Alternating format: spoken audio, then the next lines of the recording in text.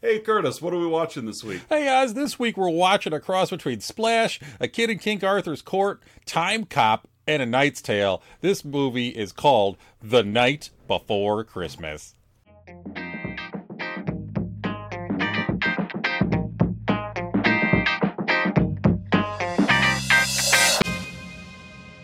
Hey, listeners, welcome back to another week of Let's Talk About Flicks, the podcast where we take a central theme for the month and take turns bringing a movie back and forth to said theme.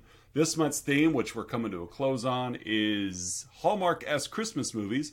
We are in week 4, and like Curtis said, we'll be watching The Night Before Christmas. I'm one of your hosts, Oz.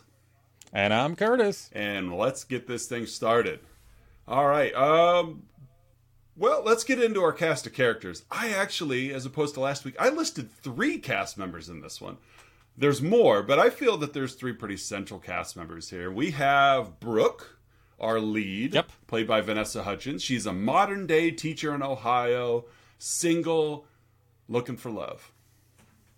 And then we also have Sir Cole, who is quite... Circle. Sir Cole. And by the way, I have Sir in all caps. Every mention. Well, it's Sir Cole. Well, because we're not close enough with him, we don't have the benefit of not calling him Sir. He's earned that knighthood. You got to earn that. Yep. He's earned that knighthood. We have Sir Cole, who's literally a 14th century British knight. That's right. The knight, not the shoe. Right, and it's true. He's not a BK. No, he's not BK. He's also the winner. He also seems to be the winner of the 2019 Netflix Community Theater Outreach Award. Oh yeah,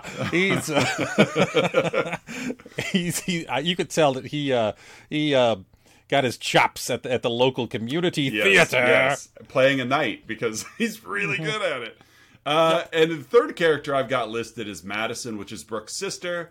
Kind of emotional support. You know, she's a good sister. I mean, that's one thing that we've commented before. This has been very consistent. There's really good family dynamics in these Netflix movies, or these Hallmark-esque movies. So, really touching. There are others. We've got a cop. We've got old crone. You know, we've got we've got a brother to the knight. Yeah, we've got a daughter to Madison. They're there for plot movement and to fill it out. But really, these are our main 2, with Madison being there quite often, really. She's enough, I think. She's in there enough to be mentioned. But yeah, that's it. We've got 2 love interests, and one thing that I'm curious to see is all these movies play up on getting our lead characters together so they can fall in love during Christmas week, and this one really is no different. But how are we going to establish, Curtis, getting our love interests from 800 years apart? When we were evaluating which movies to go through, this was one of my picks. And as soon as I read the premise, it's like, we're going with it. Yeah, we got it. It was fun. It was. How are we going to get from point A to point B? They're literally lost in time. This isn't like, he lives a county over or something like that. Right. He's 800 years in the past. Right. So far this month we've seen our love interests be an hour apart, a few countries apart, but they're on assignment, which made sense. And then last week they literally have been best friends for years. This is Hallmark-esque movies' biggest challenge yet. How do you get them from centuries away, countries away, to be in the same place the same week to fall in love? I wasn't expecting a sci-fi twist in Hallmark-esque holiday movies. Not the genre I was expecting them to tiptoe into. Complete with smoke machines set on ground. Yep. So yeah, despite the fact that they got that Netflix money, they still cut a couple of corners. Yeah, we're gonna be you're gonna circle. Make sure you kneel down because the smoke can only envelope you if you're only within a few feet from it. So kicking the movie off, I immediately noticed, Oz, that this movie is rated TV-14. All of the other Hallmark-esque holiday movies we've done were I think were PG. Yeah, either G or PG. They were G. Yes. Intended for all audiences. Yes, and this one was TV-14. Ooh, scandalous. Well, they say douche a couple times. I know. That's probably the one. So this is a classic fish out of water story, with the fish in this case being a knight. This movie was recorded in Being a 2019. historic fish. Yes. It's a fossil. They had to scale it back with the fish. I see what you did there. Oh, we just lost our viewers. That's okay. So we open on a snow-covered castle in Norwich, England in the year 1334. Yep. 1334. And two hunky knights are talking. Yeah, the brothers. Yes, they are brothers. We have Sir Cole and Sir Geoffrey. I figured it'd be circumference. Yeah. They're brothers. These guys are they're proud of their knighthood, I guess. That they're in Jeffrey's take, upcoming knighthood. Yes, he's about to officially become a knight. They're wearing armor that I don't think has ever been worn before. No. There's no battle scars. No. They just go hunting in Norwich. That's all they do. Divide and conquer. It's like we're at a big game of medieval capture the flag right at the beginning of this movie. Yeah, and with the flag being a hawk, so that they let a hawk loose. Yep. And then they're like, "All right, first one who can bring the hawk back?" And whatever. Right. It's a reason to get things rolling. I didn't even realize that's what they were doing. I saw them release the hawk and you knew the hawk because it gave the can as it flew away. So that's every hawk I've ever heard makes that sound. It's like a Wilhelm scream of hawks. Then we cut to the title card, A Night Before Christmas. And in case you have not noticed, night is spelled with the letter K. A very cheap title card, as is consistent with all this stale movie. There's no like opening credits scene where we get a cold open and then cut to a really cool animated title and maybe you get character and actor names. No, this is just wing, something from iMovie they plaster up on the screen. Somebody whipped up on their Mac. Yeah. Yep. And after that establishing, we're now in Ohio, 2019, at a school. And the teacher, Miss Winters, Brooke, played by the lovely Vanessa Hudgens of High School Musical fame. Of High School Musical fame. Mm-hmm. As confronting a student on her poor test performance. Yeah. Student says, my boyfriend just broke up with me. Oz, you're a classroom teacher. I am. How would you have handled this situation? I probably would have done what Brooke did and sat down and have a nice heart-to-heart with a teenager about their love life, because that's appropriate. Yep. No, they definitely bucked the trend from last movie where we saw the boyfriend think with his heart and with his head. Like in this movie, it's not possible. So this poor girl, a teenage girl, my boyfriend broke up with me, and Brooke's like, well, okay, I get it, because you're in love, and love is messed with your ability to think logically about social studies, or whatever. I don't even know what Brooke teaches. It doesn't matter. But yeah, it was a little cringy. We see it show up again later. It actually shows up in my 3, 2, 1s as to like. Yeah, but it opens with her consoling a student about her love life, which, I also work in education, and there are professional boundaries that ones have to establish. A little side hug, especially female teacher to female student. Yeah. A side hug, I'm like, we've all been there, you'll bounce back. Something like that is fine, some motivational tool to get a kid through this. But yeah, it's not a time to sit down and like, let's pontificate about said love life, because Brooke, as we find out, doesn't have one. So it's important that she can live vicariously through her students' love lives. Yes. Ugh. But Brooke does, as she's consoling the student before we move on to the next scene, she does say, we all grew up fantasizing about being a princess, finding true love with a knight in shining armor, but it's just fantasy. Yeah, I have that here. She admits that she has a lifelong dream of falling in love with a knight in shining armor. Is this foreshadowing?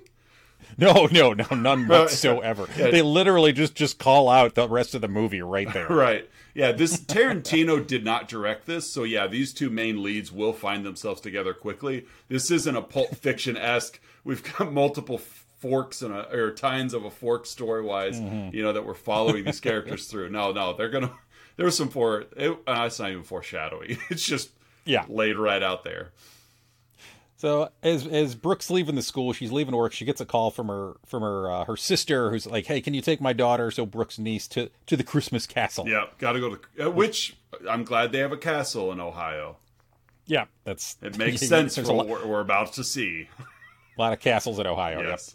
Yep. I had a note here that Madison's sister is played by the female lead actress from Don't Mess with the Zohan. Yes, Brooke's sister. Yeah, I know. I've never seen that movie, but I recognized her from things, and and that's what it was. I was like, I've seen her before. And when I looked it up, I realized that she's 13 years older than Vanessa Hudgens, so the age gap of said sisters is not important. But I was like, I've seen her, and so, but yeah. I think it was probably the ads from Don't Mess with the Zohan. I haven't taken the time out of my busy life to watch that one yet. Oh, you were definitely missing out, my friend. Next week on Let's Talk About Flicks, we're covering Don't Mess with the Zohan. Racist Adam Sandler movies. Yeah. So take your pick, folks. Yeah, there's a long list there. Right. All right. So we're back in old England, in oldie England. And Sir Cole is in the woods looking for the hawk. And who does Sir Cole run across in the woods, Oz? Old crone. She comes out behind a tree with her complete in her 2019 makeover. Her hair looks great. Her makeup looks great. But she's just this old crone.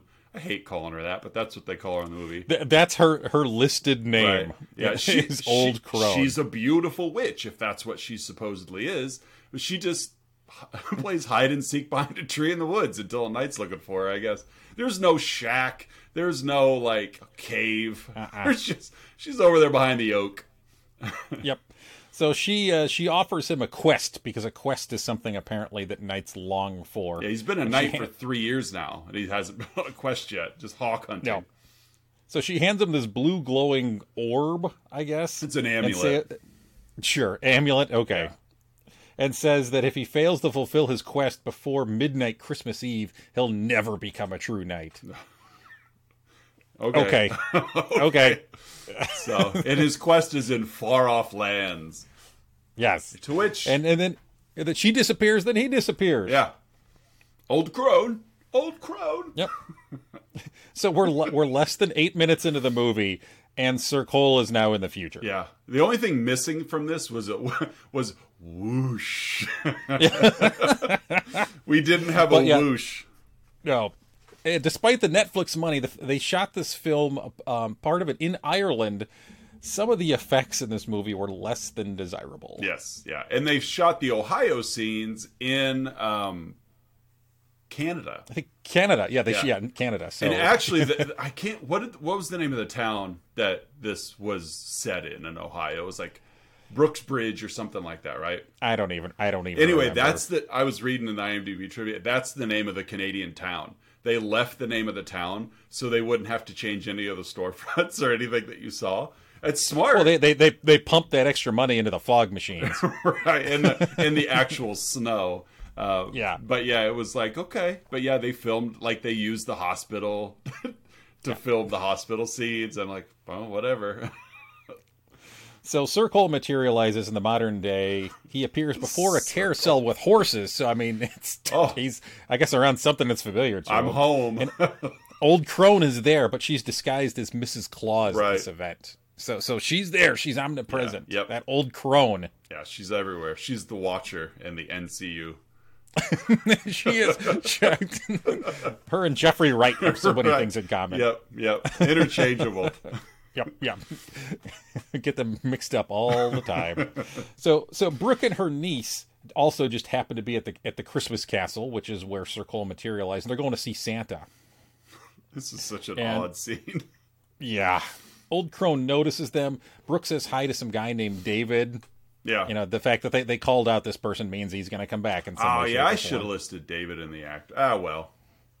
David, yeah, that's another kind of cringy thing that's going to come up later. Oh, my gosh. Oh, yeah. So uncomfortable. We'll definitely come back to David and his story. But Brooke sees her ex, James, and her niece calls her on it, and blah, blah, blah. Claire is the niece's name, Claire. She has Santa for a puppy and a new boyfriend for Aunt Brooke. I know. This is so dumb. Oh, it's She Santa. says someone who won't cheat on her. Yeah. Bring me So a she pet. asks- bring And, me a and pet. bring her an honest man. Yeah, bring Brooke a pet too, if you could. So I don't know, maybe, and again, so here's Brooke with a preteen who she obviously is aware of Aunt Brooke's love life. I mean, because it's one thing to know that Brooke had a boyfriend and he's not around anymore, but like to know the details of Aunt Brooke's, so wrong. Yeah. Brooke apparently has some boundary issues with preteens and teens. So we're done talking to Santa. Brooke's got her hot chocolate, turns around and whoops, bumps into Circle and spills hot chocolate all over him. Or delicious mead, as he calls it. It's tasty mead. You spilled this delicious mead on me. She's like, hot chocolate? Okay, whatever. Yep. So we really get an impression of how terrible this actor is. Yeah. Oh, man. He's very one note. Josh Whitehouse. Yeah. Like Sir Cole. Sorry, Josh. Go back to community theater, my friend. Yeah. So then a blizzard apparently hits. Yeah. Yeah, because that's in this town, blizzards just hit out of nowhere, by the way. It's a whiteout. Yeah. So bad. Then she hits him with her car. It cracked me up because as she's trying to drive, she's got her wipers on, but it's almost cameras set up in the car from the passenger seat looking at her. She keeps pulling the hair out of her eyes, like that's somehow going to get the snow off the windshield. Yep. Like, all these emo bangs are keeping me from seeing what I'm like. Whatever. Yeah, like you said, she just runs over. She just runs into him. Yeah, just runs into him. Good thing he had the armor on because he's not hurt. He's been hit by faster steeds than the one she's driving. I don't know. It's nothing. By the way, we haven't touched on this. Nothing in modern day Ohio is too much of a challenge for Sir Cole. He has instantly adapted to. No, he's a fast learner. That's Sir Cole. Not only to the fact that that the English language 800 years ago would have been unintelligible in modern day. It doesn't matter. The English language apparently hasn't changed over those 800 years. But he arrives in everything is new and nothing is out of normal for him. Nope. Like he's seeing kids. He's Santa. Very adaptive. Yes. Oh, very much. And there's people in coats and there's this super tiny castle and all this and tall buildings and nothing, and it doesn't faze him at all. No, he's fine. Yeah. He's just all right. Well, there's a horseless carriage right here, and then it's just all of these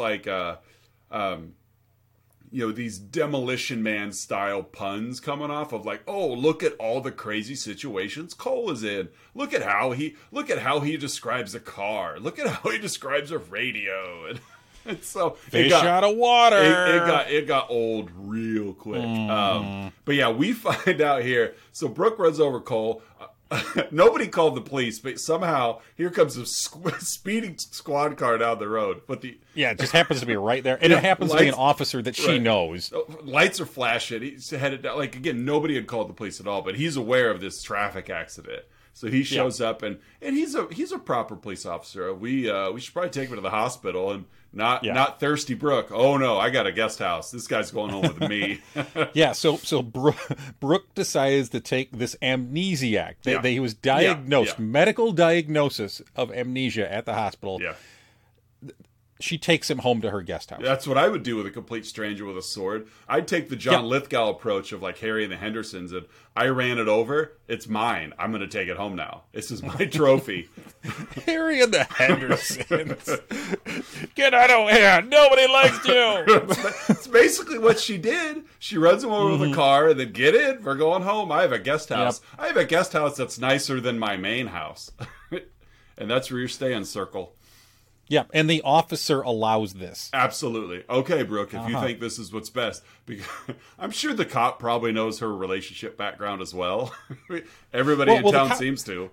The cop does know her because it's revealed as they're leaving that Brooke's parents are both dead. Yes. And her dad was a cop. Oh, okay. Apparently I missed on this same beat. So on the so force. they know him, they miss him.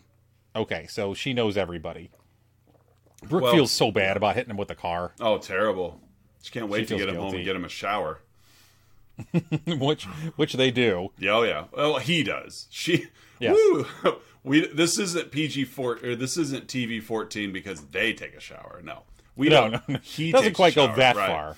So, but yeah, like so at this point, and granted it's early, but there is zero chemistry between these two. I read. I have this later on in my notes, and it cracked me up. You may have seen it if you read the trivia, but prior to filming, the director wanted these two to have amazing chemistry.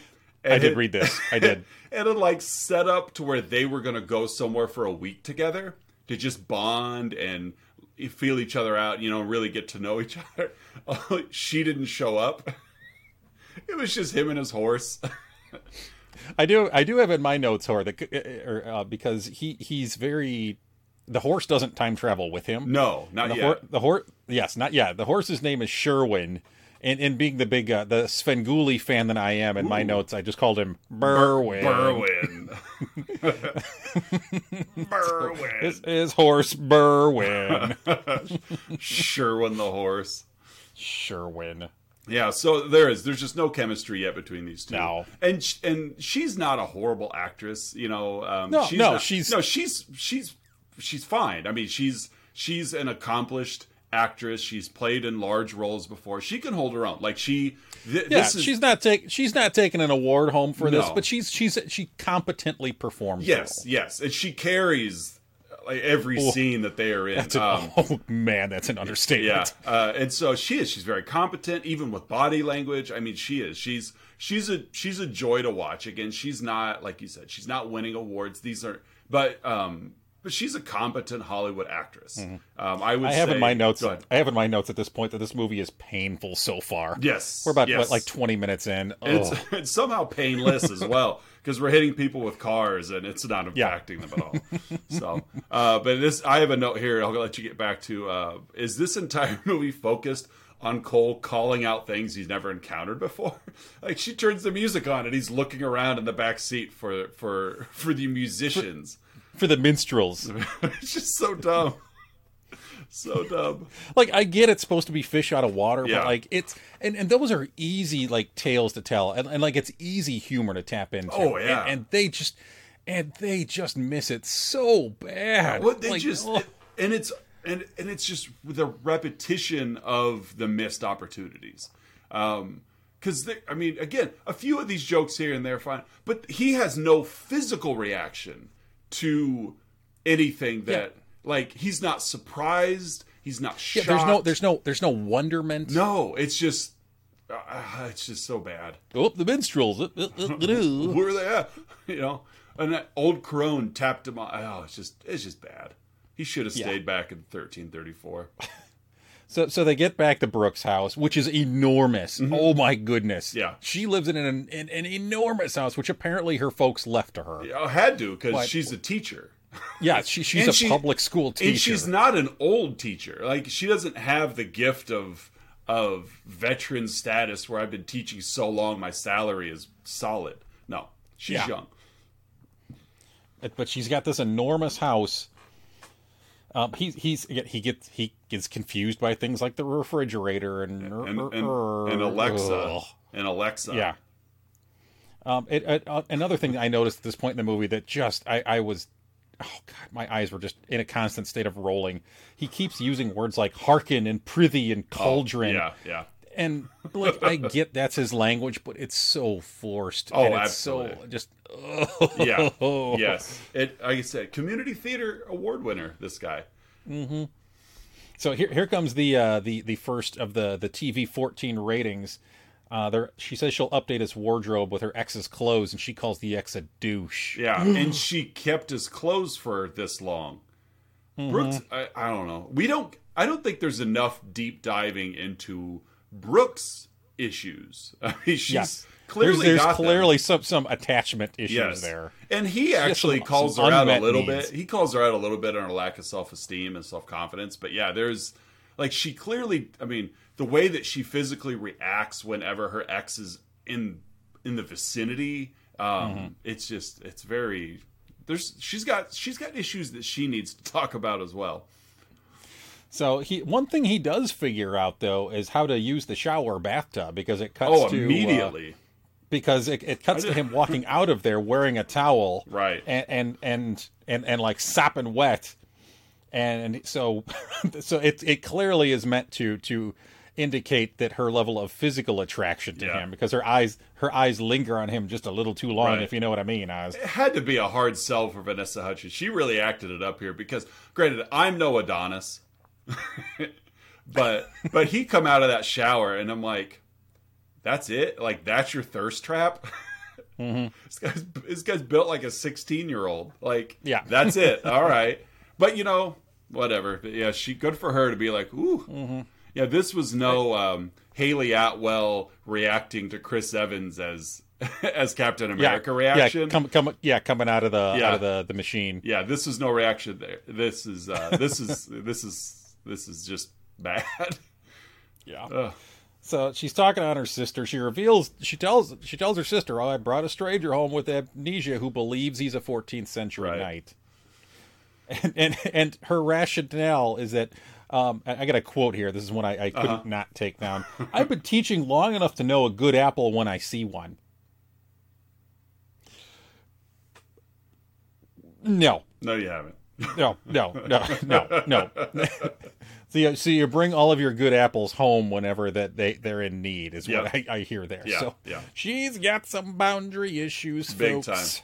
Time. And so he's hungry. This is where we gotta have a dinner date. So we take him to the diner with 4 booths. Yeah. Get him some food. Boyfriend walks in. There was some comical elements here. Where he finishes his food and finishes his mead, his hot chocolate, and he wants some more, so he calls out for the wench. Yeah, so it's a very Thor moment when Thor breaks the coffee cup, but he just it's the same thing. He calls for the wench. It was a little comical, not because he called her that, but just the look on her face, like the waitress. She shot him like, what but it again, just a quick blip to get them somewhere else. Go ahead.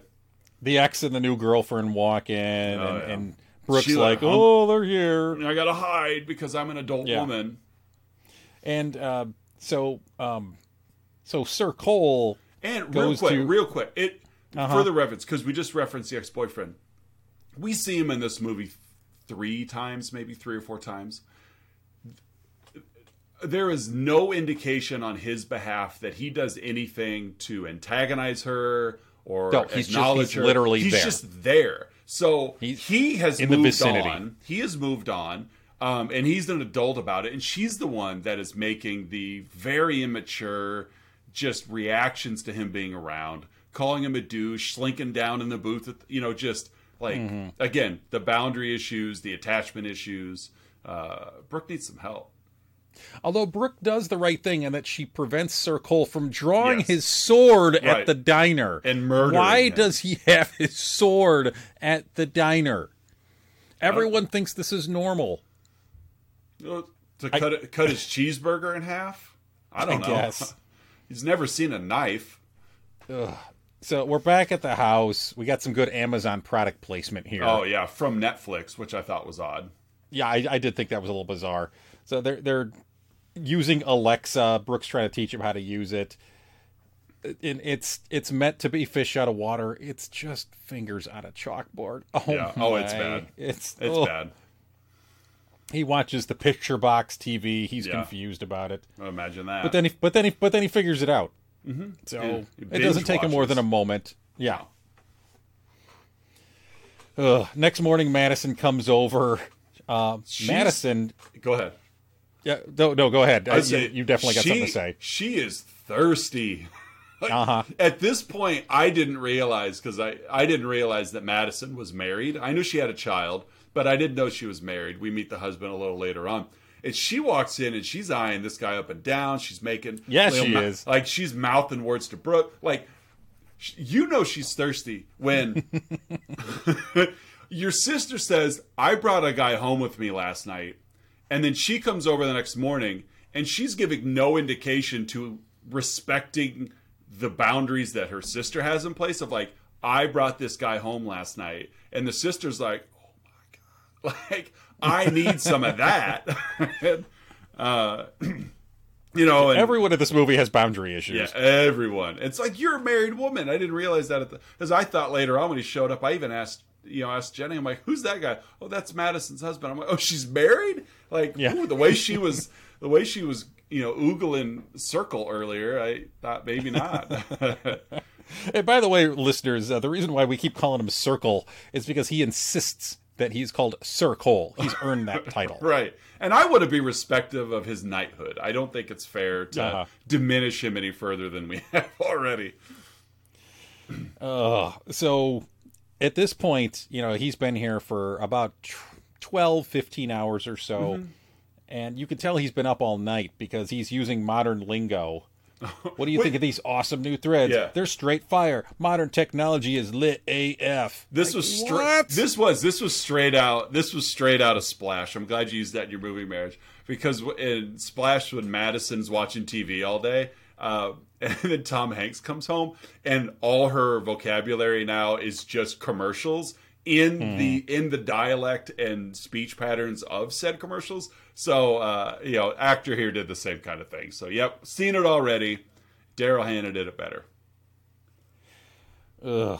So, the further I go into the plot, the more I just want to... I don't know. I'm having a hard time sticking to the script here. That's fine. We can speed through it. They unpack some decorations. They bond over the fact that their parents are all dead. Yeah. Okay. There's a lot of dead parents or like missing parents in these movies, by the way. That's something you've noticed as we've watched a couple of these now. Absolutely. Like, they see Disney's, we're going to take one parent from you and we're going to up it. We're going to take all parents from you.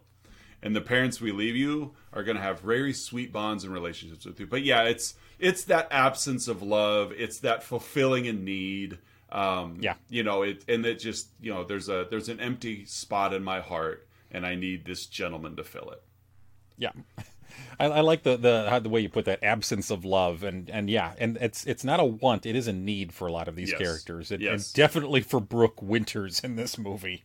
I would say, arguably, last week's Lauren, probably the most fulfilled and complete love character we needed, because Love was dancing around in front of her all movie long, and she didn't see it because she didn't feel she needed to see it. But everybody else in these movies, absolutely, there's a fantasy to fulfill, and I need love. I need that hole filled, and so that's what these movies are for. Mm-hmm. They go to a Christmas tree farm. He has a double-bladed axe for some reason to chop down a Christmas tree. I didn't see him bring that back, but yeah, he's got one. Yeah, he has a double-bladed axe, takes down a tree in one swing at like 45% strength. Oh, yeah. So, yeah.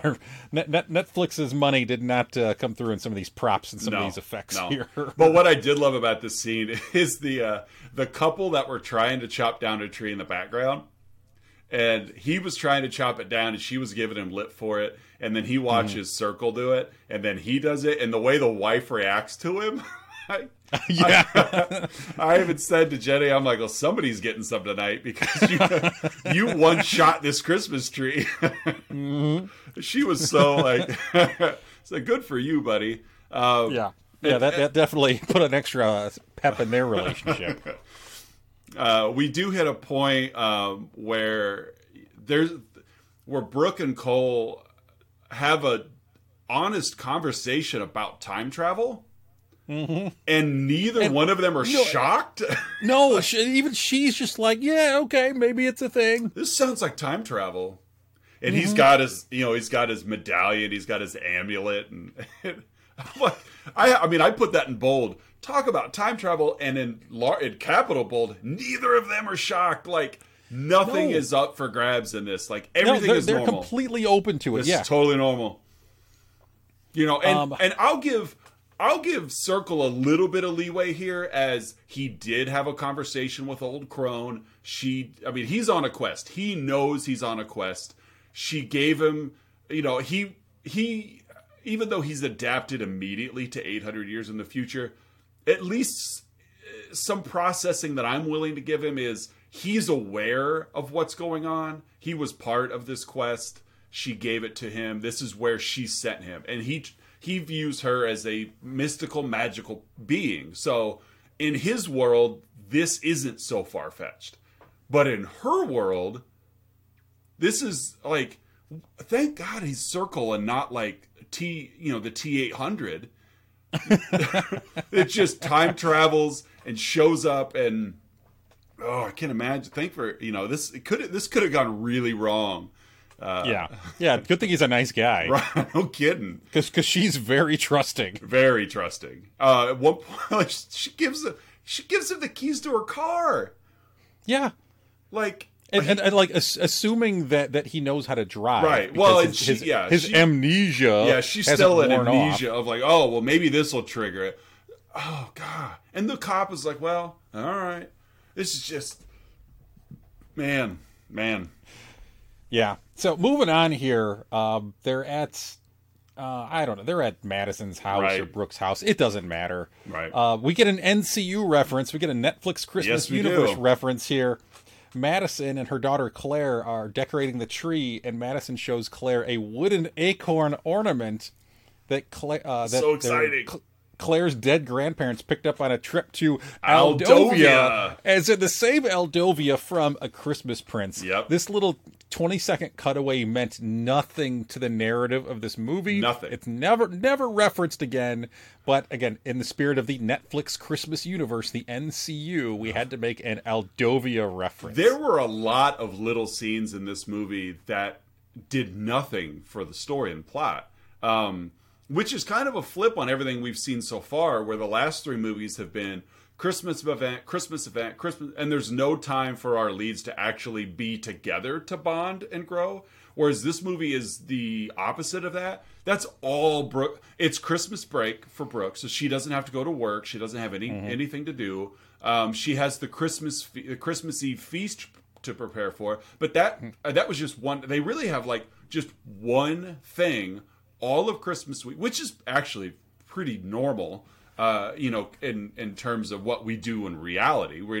I know next week is not filled with event after event after event. not like you being the Christmas trees, right, where every 12 hours there's a new community event. Well, and even last week there was constantly things going on at the community center. Whereas this one, it's like our leads are together all the time. And so when they throw something else in there, like you said, like this Aldovian reference, or later on we see, Claire and a friend, go on an adventure. Like, they're just thrust in there, and I don't know. It's like the director saw, what are the Ethan Hawke and Julie Delpy movies where before sunrise, before sunset. It's almost like, let's just stick these two characters together and let's just follow their development together, because that's kind of how it was. Like, that's all we did. It was just scene after scene after scene of Brooke and Cole. Yeah. But they just got so convoluted because they have no chemistry and there's nothing that they could do together. Vanessa Hudgens tried her absolute hardest to carry but he wasn't giving her anything. That when these other scenes are in there, they're just off. So you mentioned the feast. So the Christmas Eve feast is a thing that her parents started. It's, to help the underprivileged in the community, blah, blah, blah. They go shopping for it, more fish out of water stuff. Oh, yeah. Let's go to the grocery store. This Circle's never been to a grocery store before, but he's comfortable there. Yeah. Yeah, and he's like making quips, and like she's like, "Oh, you can't put those 8 things of hot chocolate in the cart." And he does anyway. And he does, because he's Circle, and this movie has nothing else going for it. She runs at the store. She runs into her student again. Yes, because boundaries. Right, and was this one? I don't remember what happened. It doesn't matter. But she runs into her student, and they have a boundary issue conversation while Circle is eating rolls out of the packaging. That's right. She runs into the student. The student asks if she can do extra credit to help her midterm grade. Yeah. And Brooke says, "I'm sure we can figure out something." A wink, wink. Yeah. So yeah, she has boundaries issues. She has ethical issues. Yeah. Because you're having a rough love life, I'll just gift you some points. Meanwhile, Idiot Knight back here is just eating rolls, a bite out of each roll and spitting them out. Because this bread is terrible. Which leads to... Mm-hmm. So they're back at Brooke's, and Brooke and Cole are baking, and he puts his arm... Like, she's not rolling the dough properly or something, and he, like, forcefully puts his arms around her. Yeah. It's meant to be this kind of, like, beautiful moment that's bringing them together, and it looked kind of rapey. A little bit, it looked kind of rapey to me. Yeah, this was your let me show you how to swing a bat, let me show you how to play mini golf moment. Let me show you how to shoot an arrow in Aldovia. Right, but this was more, and it didn't fit because I had a note earlier that his honor as a knight is the only thing that kept these guys from hooking up on night one. She was ready.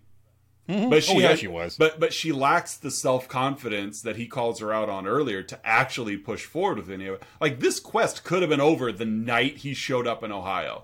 Like, that's how lucky he was. Old Crone puts him on a quest, transport him 800 years in the future, the one woman he's supposed to fall in love with. And we know this because Crone is there as Mrs. Claus. She is so good at setting knights out on a quest that within minutes of him being in his destination, the woman of his dreams has spilled hot chocolate on him and then taken him home and then seen him topless. Like, all of this could have been over in a commercial break. But instead, we get a week's worth of drawn-out bread-making rapiness. Bread-making rapiness. But it was awkward because, like, his honor as a knight is really what's kept these two apart. And then this scene is really, it was just awkward because she's been ready for this invitation all movie long. And he's just been still adapting to the fish out of water of modern day Ohio, Canada. But it's just, that he's like, well, let me show you how to knead this bread properly. You can let me show you how to roll the dough, baby. Right. It's like, she's been watching you do it. You're right next to her. Model it, you know? Yes. But instead, he puts his arms completely around her shoulders. Just cringy. Yeah, it was. And they start making cutesy eyes at each other. And thank God the phone rings, because in these movies, things interrupt romance. And I was so happy for it in this circumstance. Right. And Madison's freaking out. Is that another night from 1334? Circumstance? Yeah, circumstance. Hey-oh, ha-ha. So, Claire's lost in the snowstorm, and these random blizzards in Ohio. She's lost in a snowstorm. Right. Brooke, Sir Cole, come over and help me find my daughter. Yeah, David's there because one of David's daughters is the best friend of Claire. There's this cute little, you're too poor to have gloves. Well, here, have mine. I have extras. We'll get to that. Yeah, we'll get to that. So David's off looking one direction, the cop's looking in the other, and we've got Billy from Predator here that can track anything. Billy from Predator, track anything, and so that's what we do. We go on this quick tracking adventure where Claire and her friends start in the backyard of their house, but got lost in the snow and end up blocks away in the middle of a pond. Yeah. These girls are idiots. But their hands are warm. Well, one of them is. One of them, yeah. So Claire ends up on this frozen pond, and we get the requisite Netflix Christmas action adventure scene. In A Christmas Prince, it was the wolf attack. Yeah, in this one, it's act like a snail. That's how action-packed it is. Be a snail, Claire. So Sir Cole saves her. He has his sword with him the whole time, I noticed, because that's what knights do. Yeah. And so he saves her, crawl like a snail across the ice, and he saves the day. Claire is safe, and everyone's happy. I would have loved, Jenny made the comment too, she goes, he should have just offered her his sword so we could watch her slice her hands up as he's pulling her across the ice. Just, Sir Cole, it hurts. You're like almost here, snail.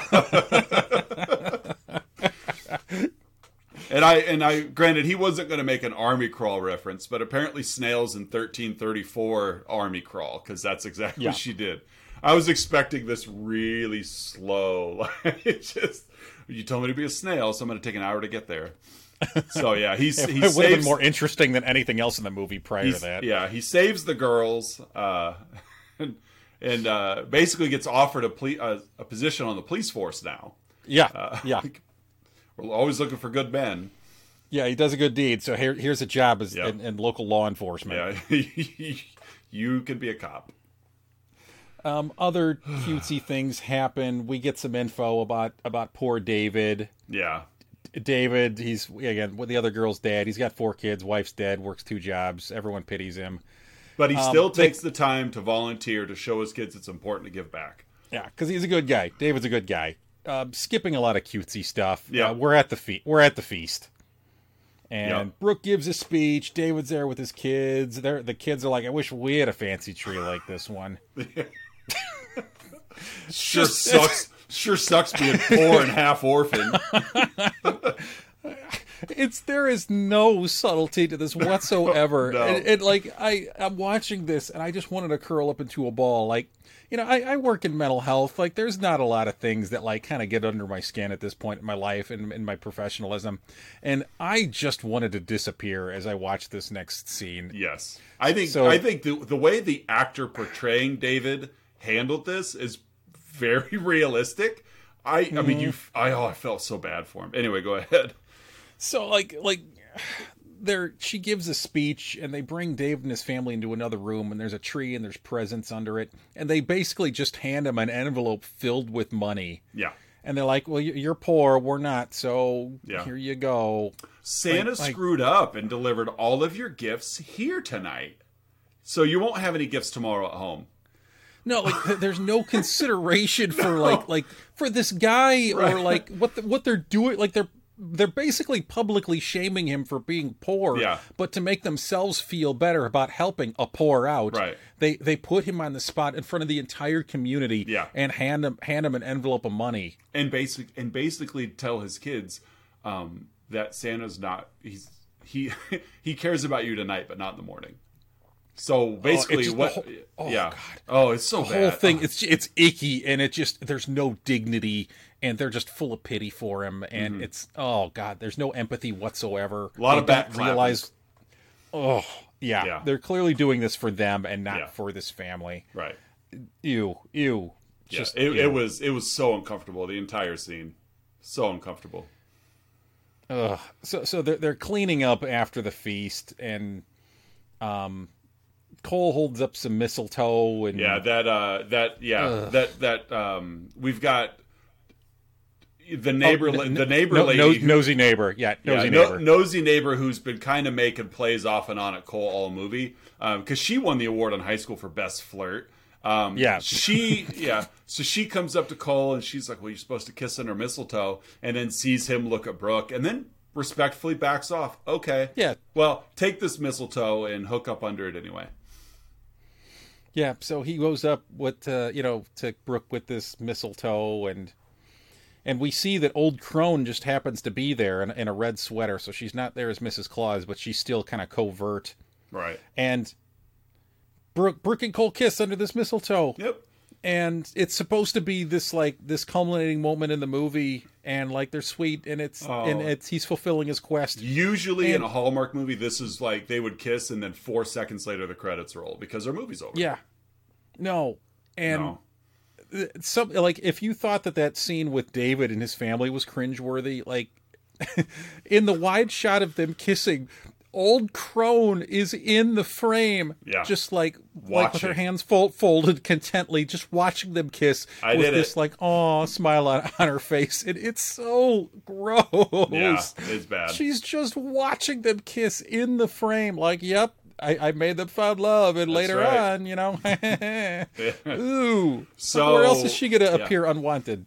So they kiss, and well, that completes Cole's quest. So it's time for him to return back to 1334. So he does. There's like 10 minutes left in the movie at this point. So he's back in the 14th century. He kneels down and disappears in a cloud of smoke machine. And off he goes. And so now he's on a mad rate. He's back in 1334. I actually had in my notes, I erased him earlier because I was wondering, the entire time that Cole's been lost in the woods, has anyone looked for him? When they find back, yeah, they did. They've been looking for Cole. He gets his horse, Berwin. Berwin. Takes off back. He tells his brother, hey, congratulations on being a knight. That's awesome. Anyway, I'm in love with somebody 800 years in the future. I gotta go. And the brother's like, okay. Okay. Oh, go find your love. Okay. Yeah, he's our Chad in this. Yeah. And so, Circle goes back to the woods looking for Old Crone by hollering, Old Crone, Old Crone. She comes out from behind the same tree, and he's like, oh, I'm in love now. I can't be here. You got to send me back. Yep.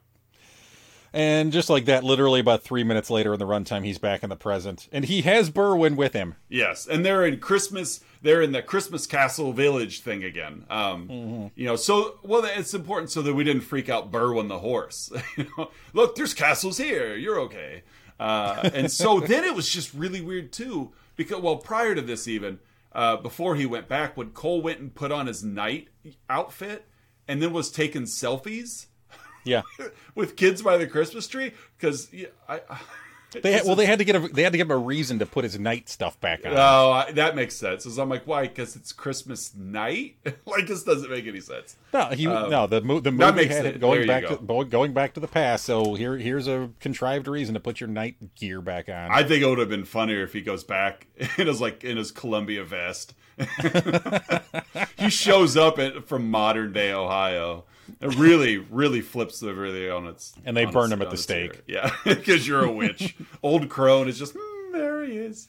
So in the present, right before Cole rematerializes after dematerializing, Brooke runs into her same student again. And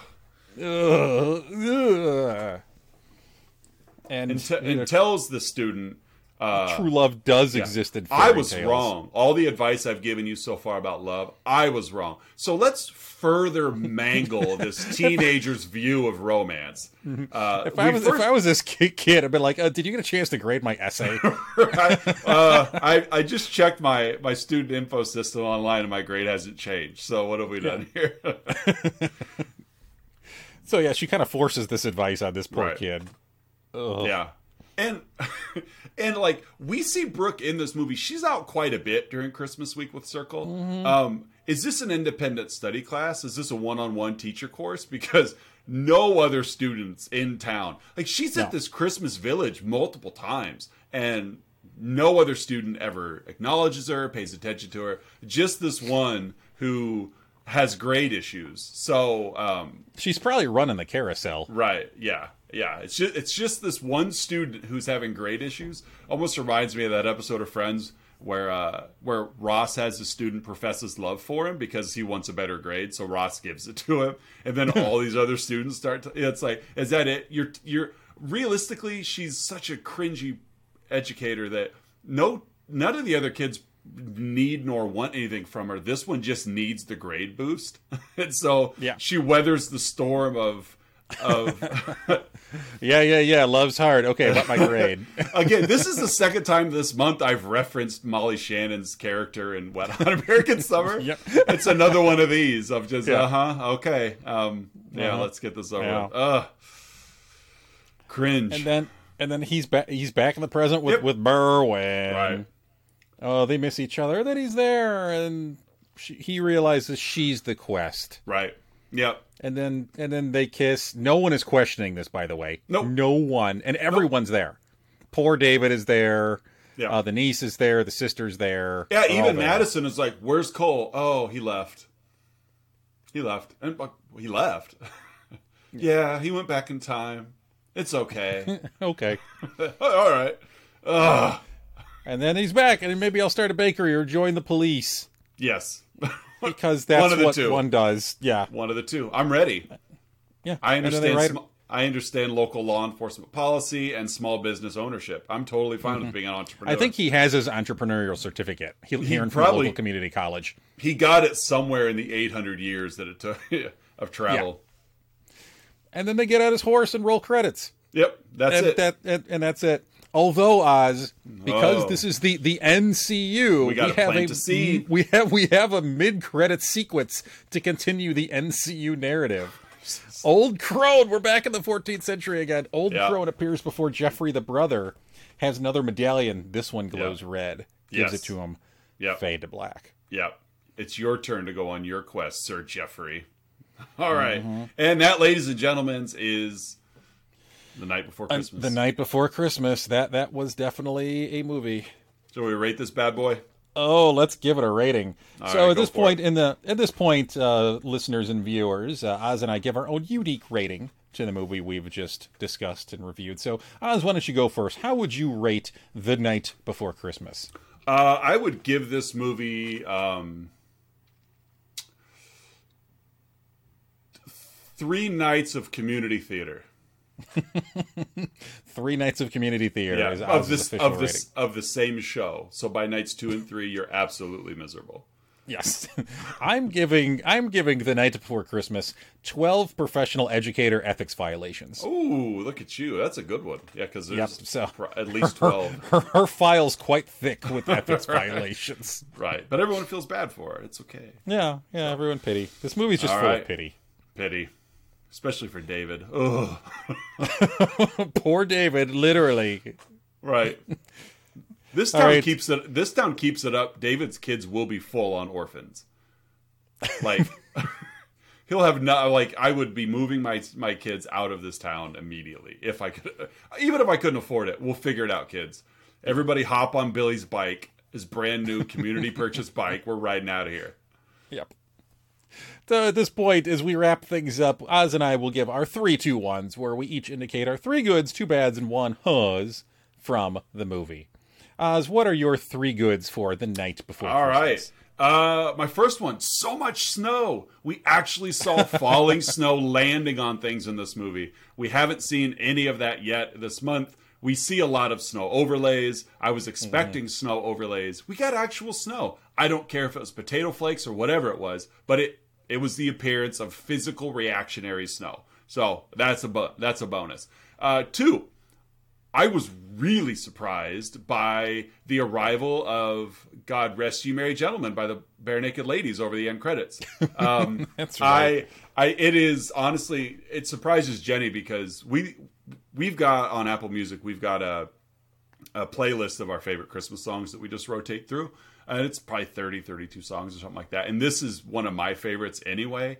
I just really like this song. And so it showed up and I perked up. I physically was like, wow, it's Bare Naked Ladies. And this is the song. So that's my second good. And third, this one is actually movie plot related.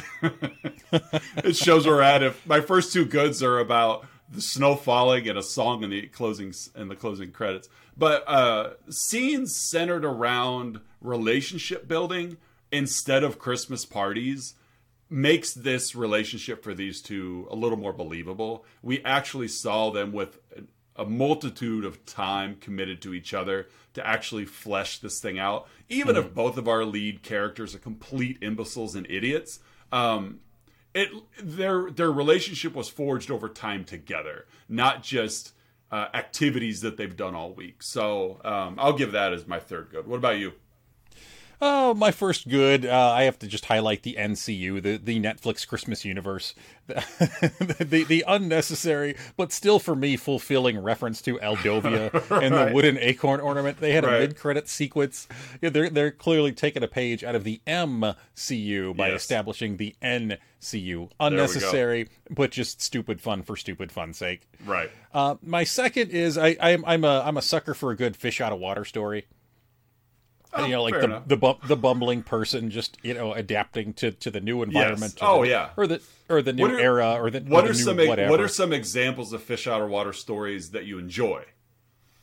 Well, something like Splash, which is a little more of a literal fish out of water story, but just as she adapts to the surroundings, trusts the Tom Hanks character to keep her safe and keep her secure, and yeah, it's when done right, fish out of water stories can be a lot of fun. And this didn't do it right, but it's still technically a fish out of water story. Right. So fair enough. And my last good, I guess I was going to mention we had real fake snow, but I'll go with Vanessa Hudgens doing the heavy lifting here. Oh yeah. Trying making this as watchable as possible. She also served as a producer on the movie as well, so I guess I tip my cap to Vanessa Hudgens at her efforts and performance in this. Right. Well, and this is one of those movies that didn't require full involvement. She didn't have to give her all for a movie like this, but she did. And so kudos to you, that you're in a platform that probably is a step or two below where you would prefer to be, but you still bring your best effort. And that definitely made the movie more palpable. Yep. She gave it the old college try. Yeah, for sure. Oz, what are your two bads for the night before Christmas? I actually have three bads. So, and I know you probably have a couple more. First one. Go ahead, sir. Well, I could summarize this in two, but I have it as 3 bullet points. One, Brooke's an idiot. Just an absolute idiot. Yep. You're a professional educator, which does give the semblance of intelligence, okay? But despite being a teacher, you invite this total stranger into your home the night that you meet him. You hand him the keys to your car when you're not even remotely convinced he knows how to drive. And, on top of all the cringiness of how you handle the relationship with your students, how you handle the relationship or how you handle the situation with David and his children. Like, there's just so many pieces of evidence that, like, this woman she needs help. She's lost, like the professional help. Yes, professional help. She needs a therapist. She needs to work through a lot of these issues, and there's no fault in having therapy at all. No. She just needs to accept that she needs help. Right. And that your sister, who, despite being married, is dealing with the same loss of parent trauma that you are, is not your go-to as a therapist. You need somebody outside of your circle to, that can listen to you and not impact relationships. But, and so I don't mean she's an idiot by that she needs help, but she just makes so many idiotic choices. And I ran this guy over with my car, and a police officer is here to handle the situation, but I'm going to go ahead and take him home. That's okay. Even the cop was like... To my home. Right, to my home. I'm not going to help him get set up. I'm going to take this man who thinks he's a knight and has a weapon on him to my house. And so that was my first bad, she's just an idiot with so many of her choices. And my second bad is his immediate adjustment to arriving 800 years in the future. Like, the movie tried to play it off as, well, if we took him from a castle setting and we have him show up in this Christmas castle setting, which is just like a cardboard structure. It's not like a full-on live inside of a castle type castle. But maybe we could... But... we've joked quite a bit, but this fish out of water scenario, but there's he's not taken aback by anything in this, no physical reaction to any of the newness he's dealing with. And it's just, it got hard to watch after a while, because here's another scene of Cole reacting. Here's another scene of Cole reacting. Yeah. So those are my 2/3. I've got, I'll say 2. I'm going to kind of combine some of the ones in my notes here. One of them, I'm going to go with, we'll say pacing issues. Mm-hmm. Despite you're minutes into the movie and he's now in the present, but it still felt like it just took forever to get going. And at the end, there's 10 minutes left and now he's thrown back into the 14th century to then 3 minutes later, 3 runtime minutes later, he's back in the present again. Right. It's very herky-jerky in the pacing of this. You throw in the fact that the male lead is such a bad actor, and that just drags the pacing down as well. Like, it's supposed to be fun. Fish out of water stories are fun. They don't have to be good, but just be fun, and it was neither. Right. Yeah, anytime he had to do any lifting in a scene, like his best performances in this movie were when he was in the background. You know, I thought it was funny when she's having that conversation with her student at the store and he's standing back there taking a bite of each roll and then just spitting it out. Like that part is fine. Small doses of this guy worked well, but anytime he had to add anything to a scene, it just fell apart.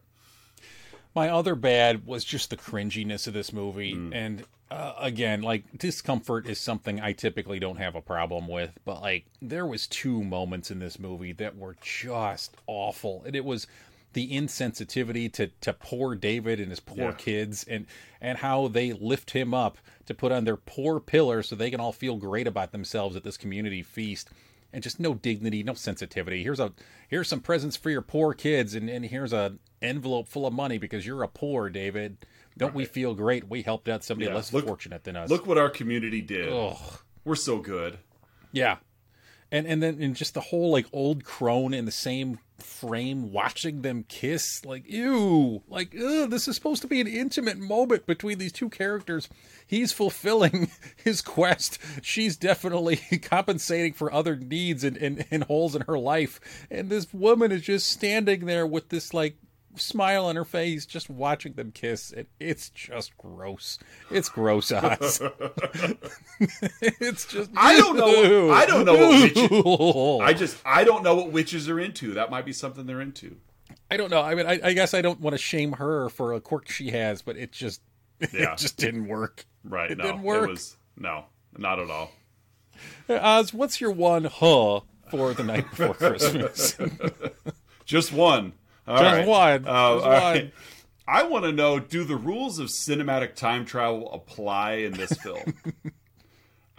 We see Circle fast forward to 800 years later in the last 10 minutes of this. So this is where he lives now. He's no longer a 14th century knight in the British Empire, which is expanding their base and expanding their reach around the world. He's no longer of service of that fighting force. He's now a police baker in 2019. In the mid-credit sequence, as soon as his brother is knighted, we see Old Crone again give him a quest, assuming he's probably on another quest for love and he's probably going to be thrown somewhere else in the timeline. So with Old Crone taking all of these knights in 14th century Britain and spacing them out through time and space all around the time loop, will it's almost like the end of a Batman, Batman, a Batman episode. Tune in next week. Right. Will 14th century England have enough knights left to expand their borders and reach around the world? Does that impact the future as we know it now? Sure, one knight missing isn't a big deal, but what happens in modern day Ohio if the British Empire doesn't get to expand its borders? Because it's not very much longer. I mean, 300 in that time frame, like, we've inhabited North America, et cetera, et cetera, et cetera. So do the rules of cinematic time travel apply? If you take someone from one timeline and add them to another timeline, does that erase their existence in the original timeline? Does it impact the events in the future?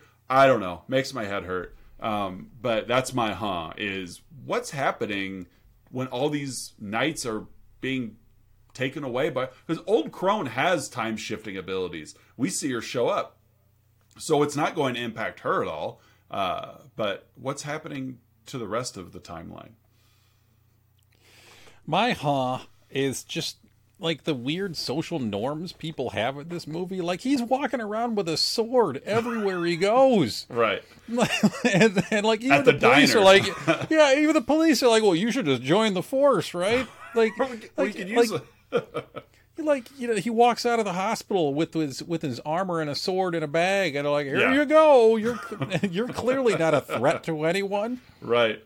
So like there's these bizarre social norms in this community, and like you could just walk these weapons around anywhere, particularly this long sword. Right? Yeah. Oh boy. Yeah, it's bad. Well, so that was 2019's The Night Before Christmas, folks. Yes, it was. Mm-hmm. We're going to do another one of these next week. We got 5 weeks this month that we could do a movie. And next week will be our post-Christmas week. So, what do you think? We should do another one?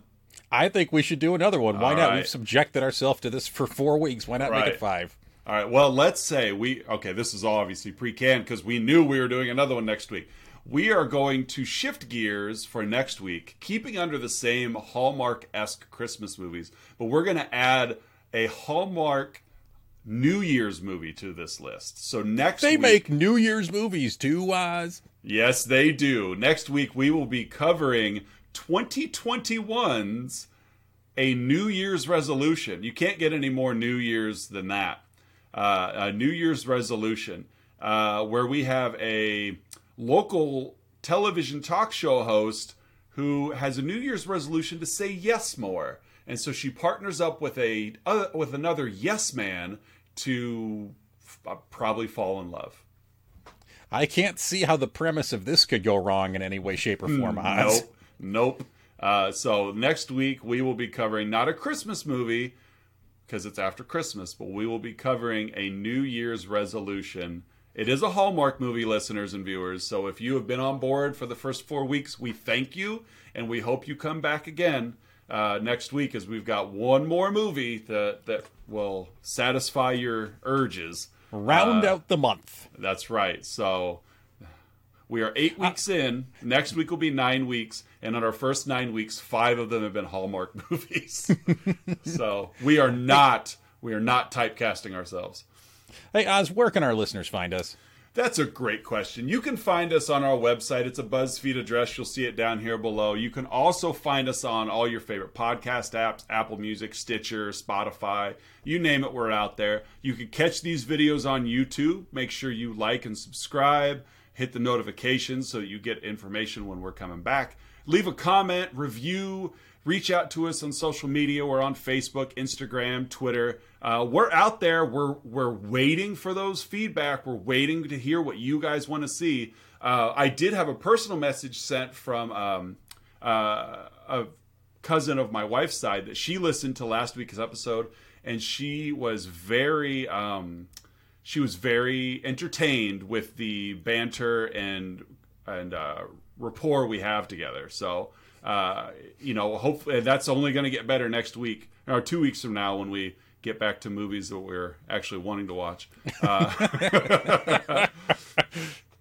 And so it's a lot of fun. But yeah, you could catch us on all those spots. Let me read that real quick to you. She goes, "So I'm taking my first listen, actually watch on YouTube, of your podcast. I'm smiling during the whole thing. Love your banter. So funny. Episode 7. Who's your co-host? You guys have great rapport." So thank you, Tiffany. So if you're listening to this episode, Tiffany, thank you for that feedback. We love feedback from our listeners. We would love more feedback from our listeners. So don't hesitate. Hit us up on social media. Leave a comment on YouTube. Leave us a review.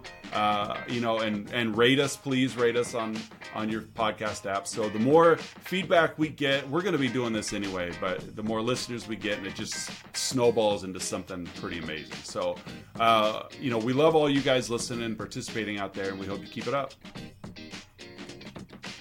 Yeah, have a great holiday season, folks. We'll be around with you for one more week this December on another Hallmark movie before Shift Gears going into January. So, yeah, for sure. Yeah. Enjoy your holiday season. Be safe, be healthy, and we'll see you next time. Yeah, thanks, guys. Take care.